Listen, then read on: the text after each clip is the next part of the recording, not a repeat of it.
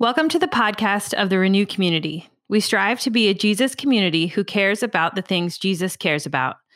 As we adapt in this season of pandemic, we are meeting in our house churches, in person and online, as a primary space for worship, formation, connection, and encouragement. Teachings like this are one way we engage with Scripture, seeking to become more like Christ. These teaching podcasts also serve as a conversation starter for deeper engagement at house church. We're glad you're listening. Hi, I'm Beth Carroll, and I'm going to be doing the teaching this week. And the past month, we've talked about Advent, we've talked about hope and joy and peace and love. We've celebrated Christ's birth, and then we come to my topic. And when I saw that I had slaughter of the innocents, I was panicked.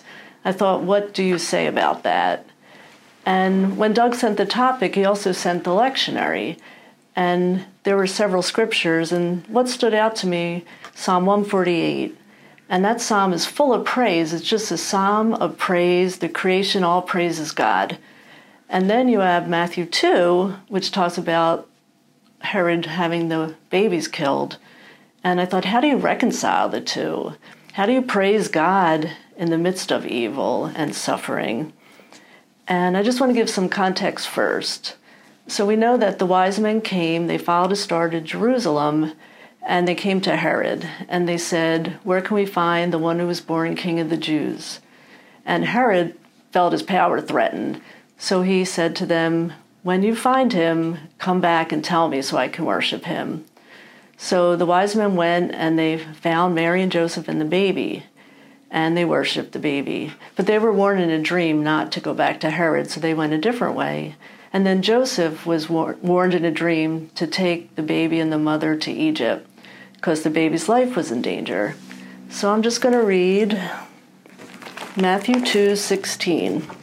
Then when Herod saw that he had been tricked by the Magi, he became very enraged and sent and slew all the male children who were in Bethlehem and all its surroundings, from 2 years old and under, according to the time which he had ascertained from the Magi. Then that which was spoken through Jeremiah the prophet was fulfilled.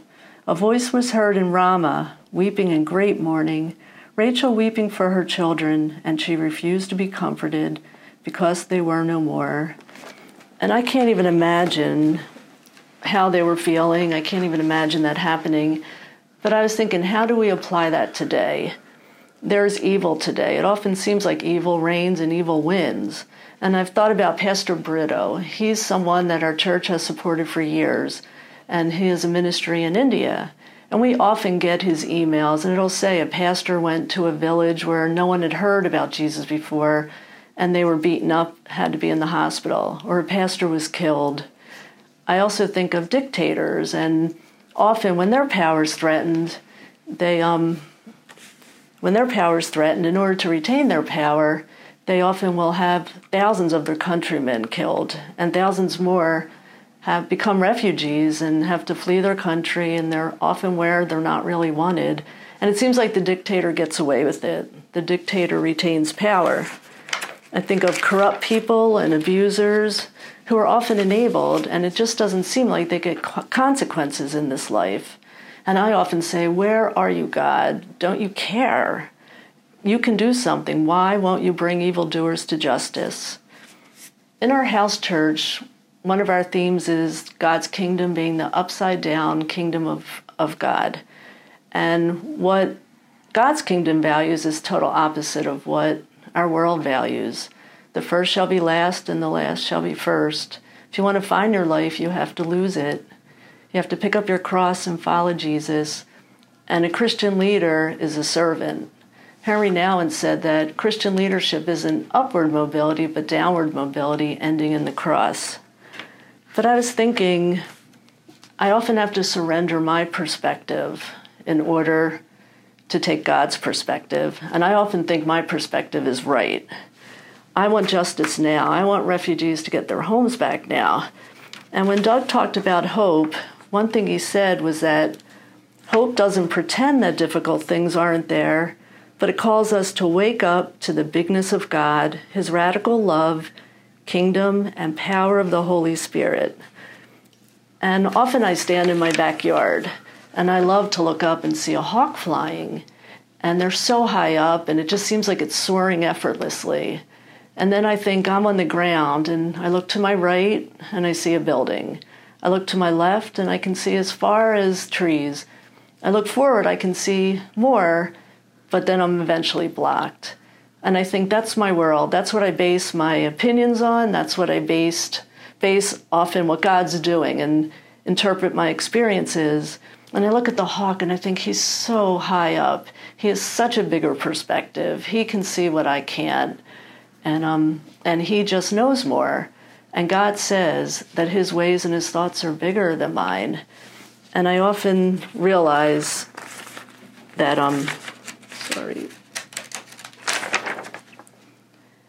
when God says to me, or I say to God, you don't love me.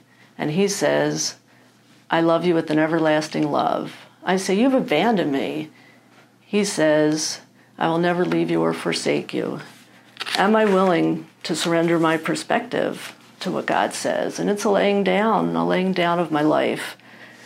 The other thing I realized, I don't know that I've ever prayed for a dictator to come to know Jesus. I want dictators and abusers to get justice now. I want them to pay for what they've done. And I wanted to talk about Corrie ten Boom. Her and her sister and her father lived in Holland when the Nazis invaded. And they worked with the resistance to have a small room built in their house, a hiding place, where they would take Jewish people and keep them safe until they could be smuggled out of the country. And they saved thousands of lives. Someone came one day pretending to need help, and they actually turned them in to the Nazis. They were sent to prison where her father died, and her sister were sent to a concentration camp. Her sister ended up dying there, but Corrie was released. And in the midst of the concentration camp and the horrors there, they were able to share the gospel with many people. So after the war, Corrie traveled around the world telling people about God's love. And she was in Germany in 1947. And Germany, of course, was a broken place. They had started the war, and they were just a broken people. So I just want to read this. One of the things she liked to say was, when we confess our sins, God casts them into the deepest ocean, gone forever. And then afterwards, everyone left, and that's when I saw him, working his way forward against the others. One moment I saw the overcoat and the brown hat, the next a blue uniform and a visor cap with its skull and crossbones. It came back with a rush, the huge room with its harsh overhead lights, the pathetic pile of dresses and shoes in the center of the floor, the shame of walking naked past this man. This man had been a guard at Ravensbrück concentration camp when we were sent. Now he was in front of me, hand thrust out. A fine message, Fraulein. How good it is to know that, as you say, all our sins are at the bottom of the sea. And I, who had spoken so glibly of forgiveness, fumbled in my pocketbook rather than take that hand.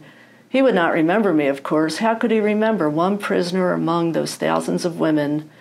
But I remembered him and the leather crop swinging from his belt. It was my first time since my release that I had been face to face with one of my captors, and my blood seemed to freeze.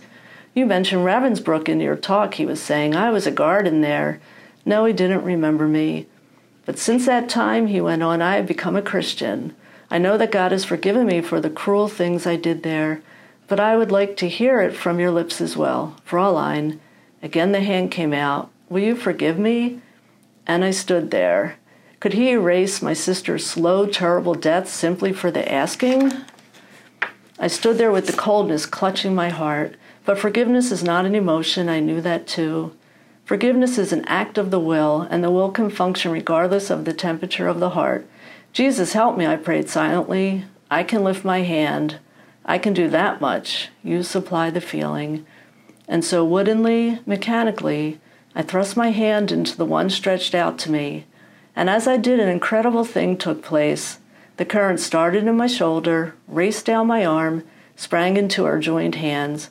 And then this healing warmth seemed to flood my whole body, bringing tears to my eyes. I forgive you, brother, I cried with all my heart. For a long time we grasped each other's hands, the former guard and the former prisoner. I had never known God's love so intensely as I did then. God gave Corey a heavenly perspective. It's only through the Holy Spirit that she could have ever forgiven this man. And it's just really challenged me. Who do I think is beyond redemption? And God's offer of grace and mercy and redemption is open to people that I would never think that it would be open to. Sorry. The other thing that I think about when I think about this topic, I'm reminded that my citizenship is in heaven, and I long for heaven. Philippians 3:20 says, "For our citizenship is in heaven, from which also we eagerly wait for a Savior, the Lord Jesus Christ." And it's right to have anger at injustice and suffering and cancer and all these things. But I've realized in the past couple months that my extreme anger is often because I live as this world's my home. And I think that I deserve certain things, especially in this part of the world where I live. I expect 2 cars, not to have to drive my husband to work. I expect a decent place to live and to be able to save for retirement. But I've seen that when one of those things has been taken away from me, even for a short time, I get angry.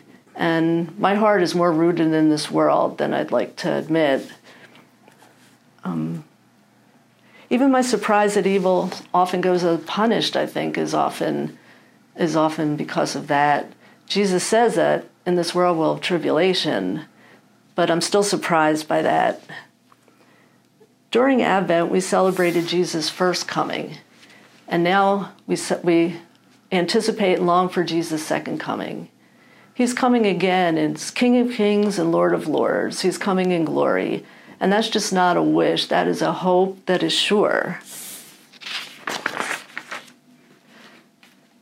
Doug talked about his first week when he talked about hope of tikva, of the Hebrew word for hope. And he talked about the cord starting with Rahab when the spies were sent into Jericho, and Rahab protected them and kept them safe. And they said that if she put a red cord on her door, when they invade, that her and her family will be spared. And Doug said that Jesus is our tikva. He is the thread that goes through Scripture. And I just picture that thread going through the Old Testament, the New Testament, and into Revelation. And I just want to read Revelation 21, 1-4.